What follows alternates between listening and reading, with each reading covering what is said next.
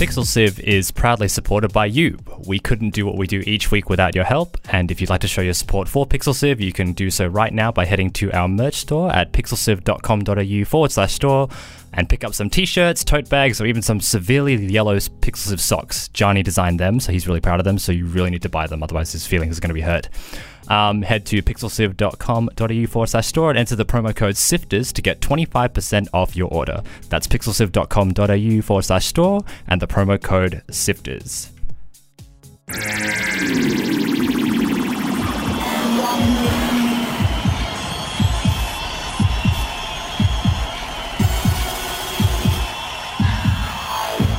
Pixel Civ. Hello and welcome to episode 95 of Pixel Civ. If this is the first time you're joining us, we're a weekly gaming show where we talk about indie games, talk to indie game creators from around the world, and ask them why they create the things that they do. My name is Mitch, and joining me is my co-host Sarah. How are you doing, Sarah? Sorry about that. I'm doing well, thank you. Anyway, our guest this week is the creator of This American Dream, Nicholas McDonnell from Samurai Punk. Nick, thanks for joining us. Oh, g'day everyone. How you doing? So when we last spoke to Nick back in 2016 on episode 19, we've been following the progress of This American Dream closely over the past 2 years. We're really excited to have you back on the show to talk about it. But first, Sarah, what are we looking at today? Today, we're going to be discussing video games and time, the issue of whether video games are too long or not, and is it fair to criticize a video game based on how quickly you can play through it? Yeah, so all that and more coming right up.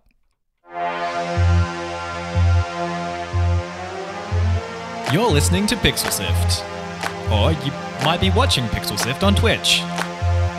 Pixel Sift.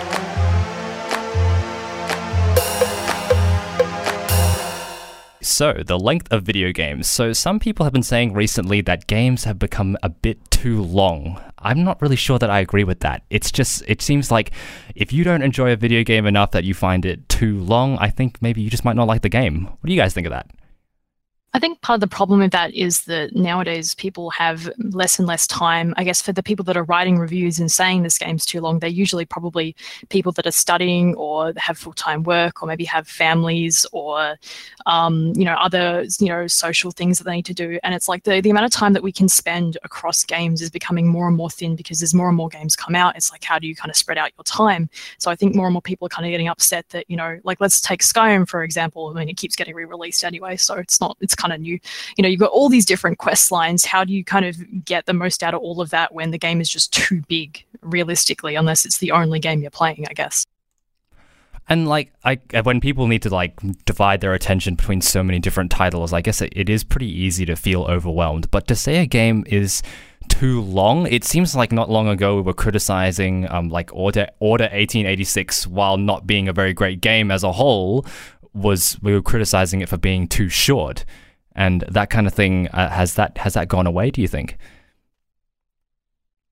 I'm not sure. I mean, looking at the order, I was doing some research onto that today, and I thought it was very interesting, like what I dug up. The big criticism around the order seemed to have come from one particular YouTube video where a guy played through the game in about 5 hours' time. Now, the big thing to keep in mind here is that apparently, I didn't find the video, but I read a couple of articles on it. The articles described that he didn't do any exploring. He just kind of went straight for the waypoints, didn't kind of take his time, didn't really kind of look around like you usually do. You want to look at the scenery, you want to check out maybe just some side areas. You want to kind of just take your time and enjoy it. He kind of just rushed through, not like a speed runner, but like somewhere in between, like someone who was just dead focused on getting through the game as quickly as possible without, using exploits or anything like that.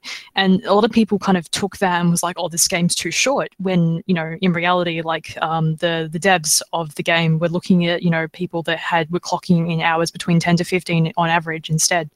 And it was kind of like, well, that's a bit more of an accurate representation of the length of the game. And, but people were kind of using that as a huge criticism against the game costing a AAA price. Though I'm not sure. I mean, I guess it really just depends on the game in question. Nick, I understand that you have some views toward this. Care to share your thoughts? Yeah, so I think I could definitely echo that. I think it's because a lot of especially the critics playing video games right now, a lot of them grew up in the era of the classic Japanese RPGs that are in the tens to 80 hours of gameplay. And there's some amount of entitlement there that they've grown up with, but then they moved on to, writing about games and becoming adults at the same time, and having to put up with the fact that they don't have the time to play all of. Oh my god, sorry, Justin's in chat. And they don't have the time to play these games. So it's like a constant back and forth between gamers who are young, right, and want to get the most value for money from their titles, and then the people who are increasingly aging with the games, and as developers and press themselves age, we're starting to see the sort of divergent needs of customers, despite the fact that games tend to be marketed broadly as opposed to like very focused, you know? Nick, speaking, like going on from the idea of, I guess, marketing and price and stuff, one of the big complaints that I saw, or like one of the things discussed around The Order in particular, because it was a game that sparked a lot of controversy around its short playtime, arguably.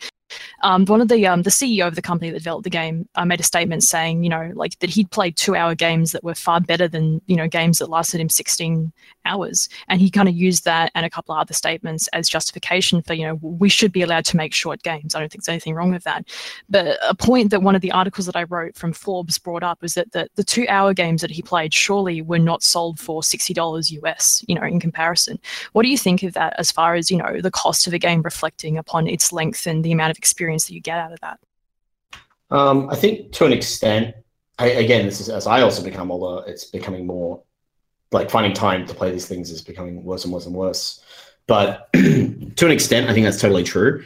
You know, I think if you're looking at a title that's $60, you want it to either have like so much replayability that it makes up the time, or its quality like passes out the point where a 2-hour experience is worth 10 hours, you know, because the narrative and the level of polish matches the sort of padding, if you will, of other games. And I think it's becoming increasingly subjective, like I said before, to the point where it's kind of hard to distinguish, you know, the customer base and what they want, as opposed to, how do I put this? Yeah, it's becoming hard, you know, and especially in the space of the AAA games where their budgets get bigger, the title length doesn't tend to get much bigger. You know, they still sit around the 6 to 12 hour point, but their budgets keep getting bigger and bigger. So they need to keep reaching a broader and broader audience to match the budgets increasing. And it's becoming tougher and tougher for them to satisfy that audience. Yeah. Do you think that maybe, I guess, the amount of hours that you can clock in, let's just say single-player storyline games, do you feel like that's like a bit of a bragging point as a game developer within the industry? Do you feel like maybe games use the whole badge of, oh yeah, we boast X many hours of gameplay? Do you feel like that's become more of like a status symbol as far as, oh, buy our game instead, we're going to give you 10 extra hours than their game? Yeah, I think 100% it is. Especially when you're dealing with something over about $20, I think there's sort of a leniency when things are under a certain price point that you kind of expect something more experimental. But when you get to the price around $20 to $60, like consumers, and this is less of an issue on Steam, but consumers start to expect a certain style of experience and a certain amount of content for every dollar. To go as far as some people who expect a certain amount of megabytes per dollar, but they're a little silly. I'm not joking, they exist. So yeah, and as a developer who's done this, who has used the amount of hours in his game to justify a certain price point now, because we decided that, you know, this game is longer than we were expecting, so I think we could raise the price. I can see exactly where they're coming from. And as someone who needs to hit a $60 game, I think I can see the struggle for a developer who's, you know, got 200 to 1,000 people working on their title. They've, you know, put $50 million into it, but it's, you know, only a 6-hour game. It might be the best 6 hours you've ever played. But when you look at the back of the box and it says 6 hours of quality gameplay, I think Vanquish is a really good example of this. One of my favorite games that is like super, super tight and knows exactly what it's trying to do. When you're just like at the store, it's hard to justify that purchase, especially when you're younger. Do you feel like maybe padding is part of the problem there? Oh, sorry, Mitch. Like, do games like tend to maybe, you know, do you feel like they're in the industry, you know, games are just kind of padding extra garbage gameplay in just to try and get that mark so they can justify a larger price point? Maybe. You know, I can't speak for AAA entirely. Yeah, Because, there's but just too many games. it may just be super legacy, you know. Yeah. Like I said, the audience starts to get broader, but I don't think our games are. Instead of our games starting to focus more on that audience, you know, games that target children, not in a negative way, but they target children and say, you know, they want value for money because they only have, you know, $60 to spend for the next 6 months. And games that target adults who are willing to have a more mature experience that's shorter, and instead of padding it out with gameplay, they can focus in. They just kind of ran right in the middle, and we get kind of these awkward points where you have games like Uncharted that are essentially trying to be interactive movies, but they're about 8 to 10 hours long, and they're just full of Nathan Drake shooting and murdering people, which is at a point where it's almost antithetical to his character, who's meant to be this like gallivanting Indiana Jones character. So it's weird, and I think it is just due to the sort of ever increasing scope of games in that space. You don't really see it when games have smaller budgets and smaller teams because they don't need to do these kinds of things. Is the amount of gameplay, like the hard number as in terms of hours, is that something you consider when developing? Or how quickly does that come up in the development process for you? Yeah, so I guess we've got 2 good examples, maybe 3 now, of this. So like Screen Sheet, we were never thinking about it in terms of hours, I guess, because it's a multiplayer game that we're trying to get people to play over and over again. And ideally, you don't think about it in terms of this game is an hour or 2 hours worth of content. You think about it like, how much variety am I providing to people in order to maximize the chance that someone will play this game for the longest amount of time? And by long amount of time, I mean anywhere from 2 to 50 hours, even though objectively you could see all the content in maybe 40 minutes. And then with a game like American Dream, it's linear, it's narrative-based, but that game is, every minute kind of costs money in that game like that because the writing requires voiceover to be recorded, and every scene in the game requires custom art to be made. So it's a really different sort of conversation to have where, you know, Screen Sheet, I could say like, okay, I'm going to add a new map. It's going to add a pretty clear amount of value to the title. You know, it's, you know, 11 instead of 10 maps. That's another chance that someone will play for an extra amount of time because they'll play this map for a little bit longer than they would other maps potentially. And then, you know, it'll take me a month and I can see the exact value return on that. But in American Dream, you go into it and you say, okay, we want our story to kind of feel in the 3 to 4 hour range. How much is that going to cost? More than like, do we want to hit the 5 hour mark? Do we want to hit the 4 hour mark? I think for us, especially with the American Dream being a satire, we didn't want to overstay our welcome. So it was actually important for us to keep it on the shorter end, not stretch it out too long.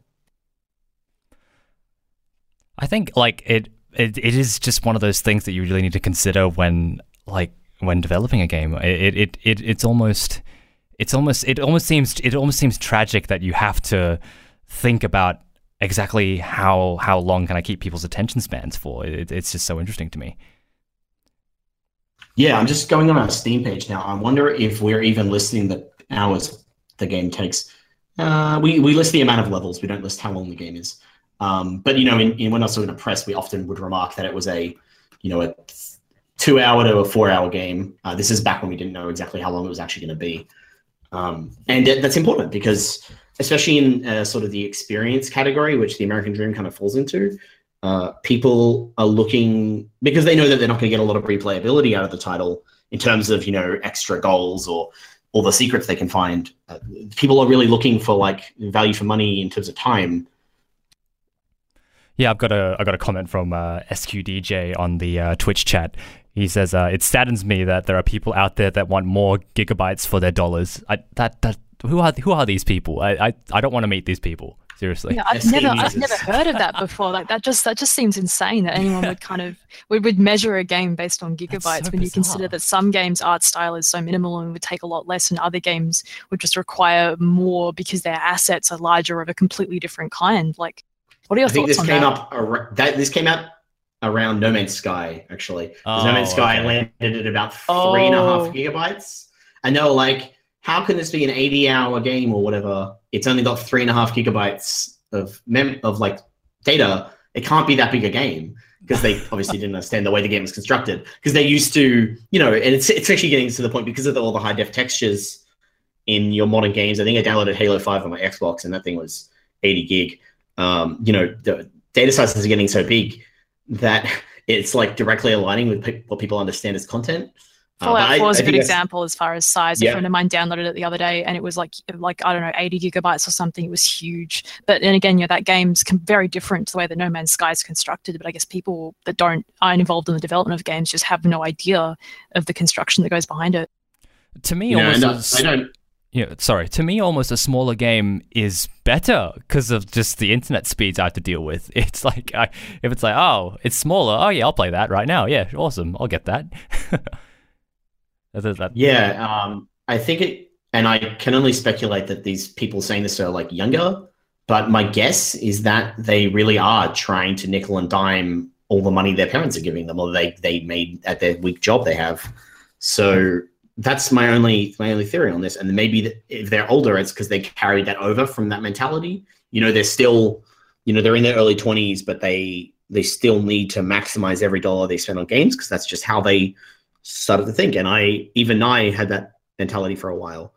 I finished the new Kirby recently, and it was fairly short. I think it was a few hours long. But at the end of that experience, I'm like, this was really short. But I'm pretty sure every level was almost identical. And that's the issue I took up with it. But that might be just because of the game designer side of what I do now. That's a shame. Anyway, we will move on to our next topic. We are going to talk to you, Nick, about the American Dream. Pixel Sift. Pixel Sift. No, seriously, Pixel Sift. No, seriously. Pixel Sift. So the American Dream is a game by Samurai Punk, and we have the creator of that game, Nicholas McDonnell, here with us, joining us to talk about it. Give us a quick rundown of the game, and for those of us that don't know anything about it. I think Justin and G in the chat sums it up really well. It's guns, guns, guns every day. So it's a virtual reality satire that takes place in the 1950s era World's Fair, where you have guns for hands and you use them for everyday life. We take you through a series of different elements of life, and you get to live out all your greatest gun fantasies. I noticed in the trailer that it starts off with a baby in the cot using guns to alert the mother that it wanted something. Is that does the game kind of go with you as you live like the full life of a person that grows up with guns from effectively day one? Or is that just like one of many different kind of elements? Do you play as multiple characters? No, so you caught it on the head. It's the game is kind of structured like the World of Tomorrow that Walt Disney made ages ago, and I think it may have been the 50s or 60s. And we take you through sort of elements of normal 50s life as if you had guns, and we take you through linearly in the order that you would do it. So, you're a child, and then you're a teenager with your family, you go to school, you go prom, you get a job, you get some kids. And that was actually the first thing we worked out about the game, was that we thought, well, we have all these little vignettes of life that we want to make fun of. How can we structure it in a way that will help us both tell a story? Because previously it was just going to be like a bunch of levels in a menu and you would pick them and play them, more like Job Simulator. But we were like, we want to structure this content to make it feel cohesive and part of like a narrative in a world. So you chose to set it in like the 50s. What was the motivation behind that period of time? We knew that we wanted to call the game The American Dream before that. And I was mulling over a lot of what the American Dream means because this game is an outsider's opinion and an outsider's perspective. And a lot of the imagery that you think of when you think of the Americans, classic 50s Americana, the family with 2.5 kids, our artist even did rendition. So he did the sort of Rockwellian sort of key art for the game, and we had to make sure that he didn't have a third kid, that he had a dog instead. But it just felt very natural. And this game is about creating this false sense of security and false life that you play. And a lot of what the American Dream is false as well. So it was very aligned with the game's intention. So Is the use of is the use of like almost cardboard cutout figures throughout the game, is that, I mean, I feel like with the guns being kind of very nicely modeled, then you have these kind of cardboard cutout people that really, it kind of has this very sinister vibe to it, because none of these people are really real and you're kind of interacting with them in this harmless way, but the fact that it's guns kind of makes me feel really uncomfortable. Almost feels like it's a constant shooting range of real people. Was that a very intentional part of the development when you were trying to figure out how you wanted the game to look like? Yeah, 100%. And I think it was because we wanted to get this, again, that like photo, like the painted photo Rockwell-y look that the advertising of the time had across. And we also wanted it to feel a little uneasy. And there was something about watching the animatronic figures in the World of Tomorrow like do their thing that I wanted to capture in the characters. So we started to just do all the people in the game like that. And it ended up being a huge, I mean, it's pretty obvious, but it was a massive cost saving into the game. Oh no, someone has a bug? Wait, no, they're talking about Phantom Pain. I was like, I'm really worried they had a bug with our game. Yeah, it was a huge cost saving. So it did double duty. But it also leads sort of into the narrative of the title really directly. So it's like, just like setting it in the 50s, it kind of say it was one of those things you do that just kind of have a knock-on effect and lead to a lot of the decisions in the game unintentionally. So you've had the opportunity to bring the game over to America and show it to American audiences. How do they react to this Australian comment on their culture? Yeah, we've taken it to about 4 or 5 shows over there, and we've shown it in the West Coast, East Coast. I never got a chance to show it in Texas, unfortunately. But they actually all love it. We've especially in the East Coast, we got a bunch of people who were, they came up to us and said, this game's thought provoking, and it's obviously gonna, they were using the word, oh God, what were they saying? They were saying thought provoking. They were saying it was, divisive to my face. And they were talking about how they were upset they couldn't bring their guns to Boston, and they were from Vermont. And I always thought that was really interesting. But we actually sat down and had a good chat during the show. So I did apply for South by Southwest, Justin, but we couldn't go because it's right before GDC. Yeah. And they really love it, especially on the West Coast. They just kind of get it. I think, and the reality is that a lot of America does get the game like very quickly, and they kind of like laugh and cry at the same time sometimes when they play it or see it. The game like walks a very fine line between political and comedic. Like how did you find that balance? It was pretty much a matter of just taking the piss and consistently, like taking the piss consistently throughout the game, despite the themes becoming heavier as the game went on. Initially it was all just, isn't it funny? The character has guns for hands. They do everything with guns. But as we wanted to start weaving a narrative into the title, it became necessary to start having sort of more political themes come in, even though it was obviously intrinsically political. So what we had to do was balance out the seriousness of the situation consistently with more and more strange or just funny things, like, push the Americana. The game is narrated by a dog the whole time. I think that may be one of the strongest things we changed really early, to have that, because it helps just dial back everything a little bit. And I don't think that lessens the impact of the game, because the game is not about shocking you. I don't think anything in this game is particularly shocking. If this game just depicts a form of reality and expects you to think about it, it does not expect you to act on it. So what that meant is that you could laugh with us instead of being laughed at. That's a really good way to put that. I like that.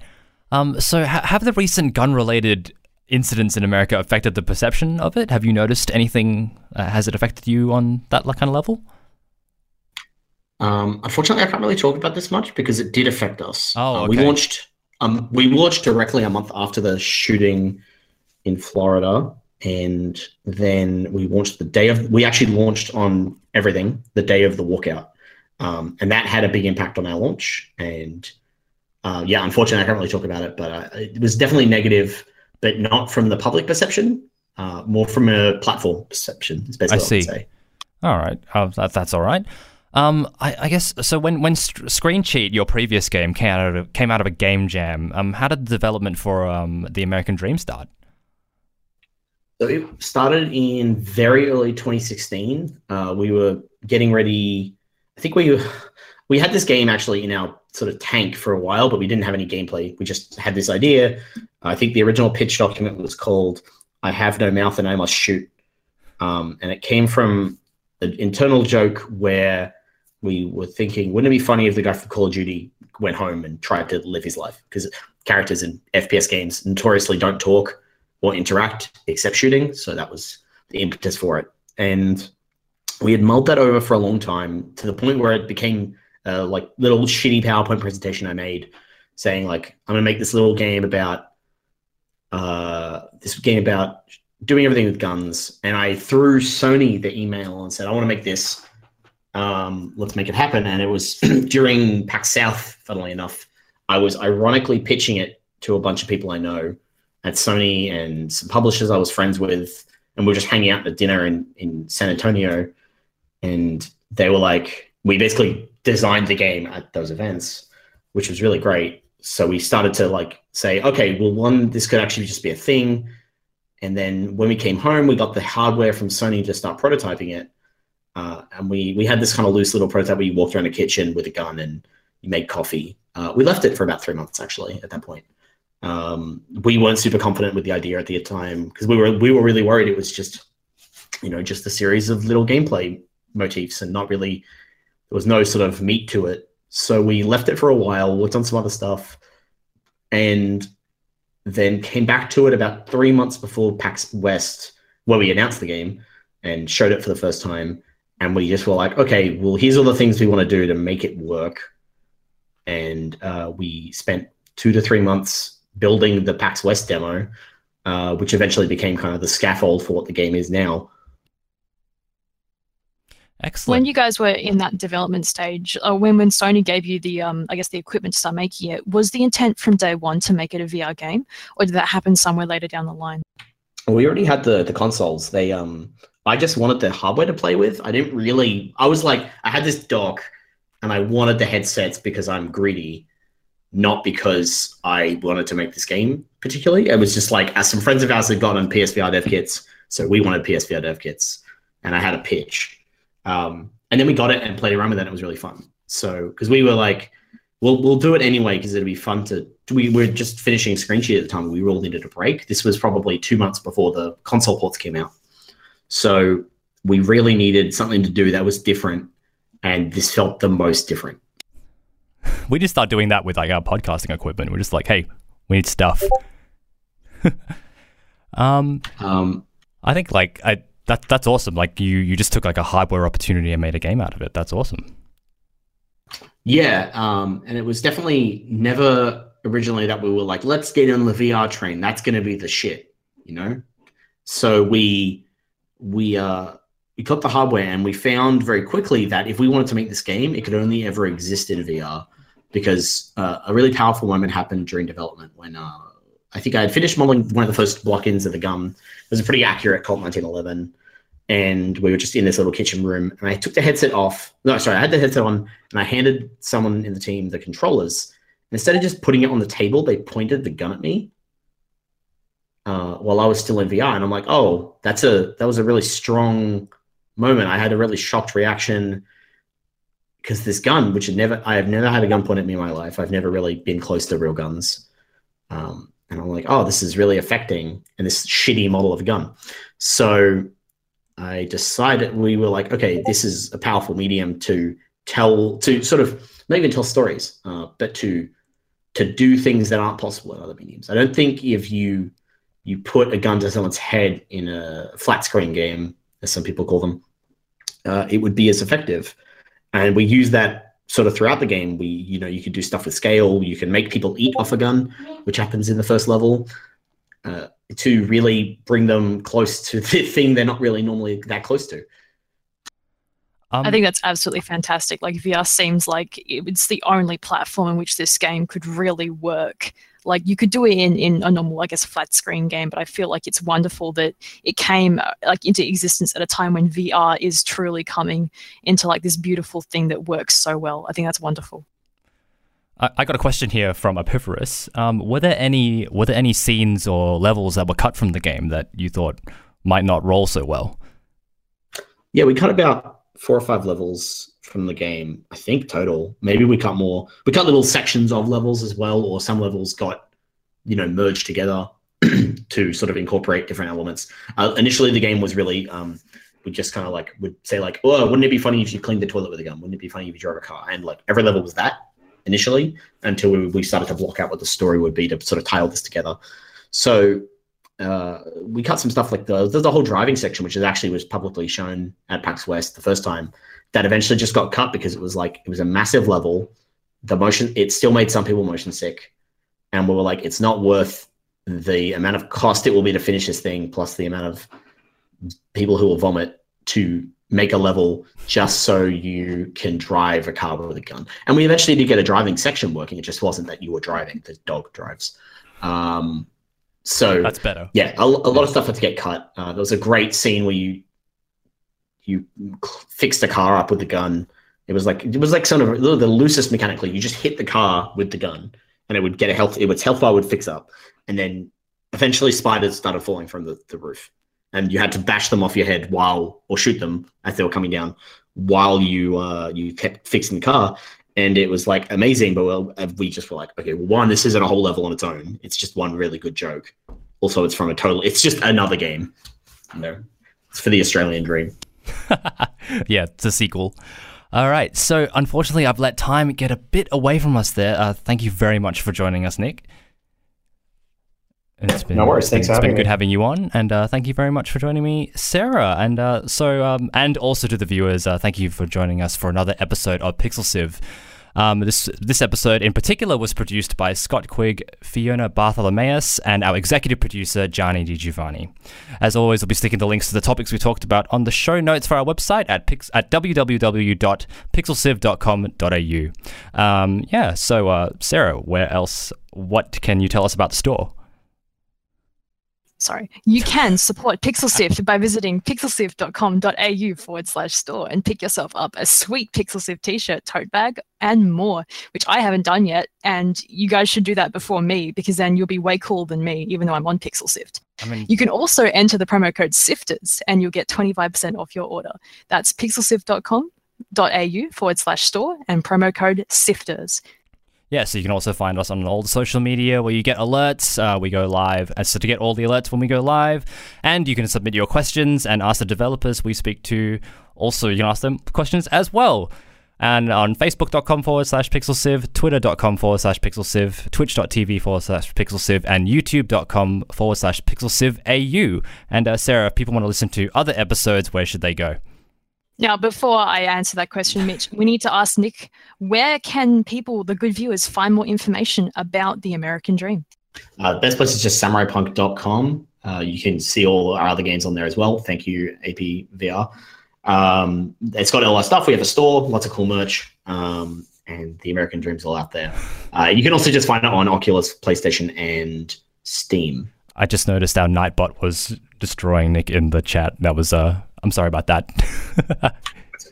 Excellent. Thank you very much, Nick. Now, you can also go to our website to stream episodes, subscribe as a podcast, either on iTunes, Pocket Cast, or using the RSS link on our page.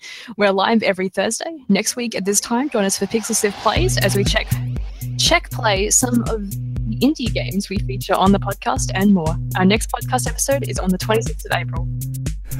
It's actually not the 26th of April, but don't worry. But don't worry about it. Well, it's not my fault. It's 2 weeks from now, and so thank you very much for joining us. We'll catch you all later. Thank you very much, Nick.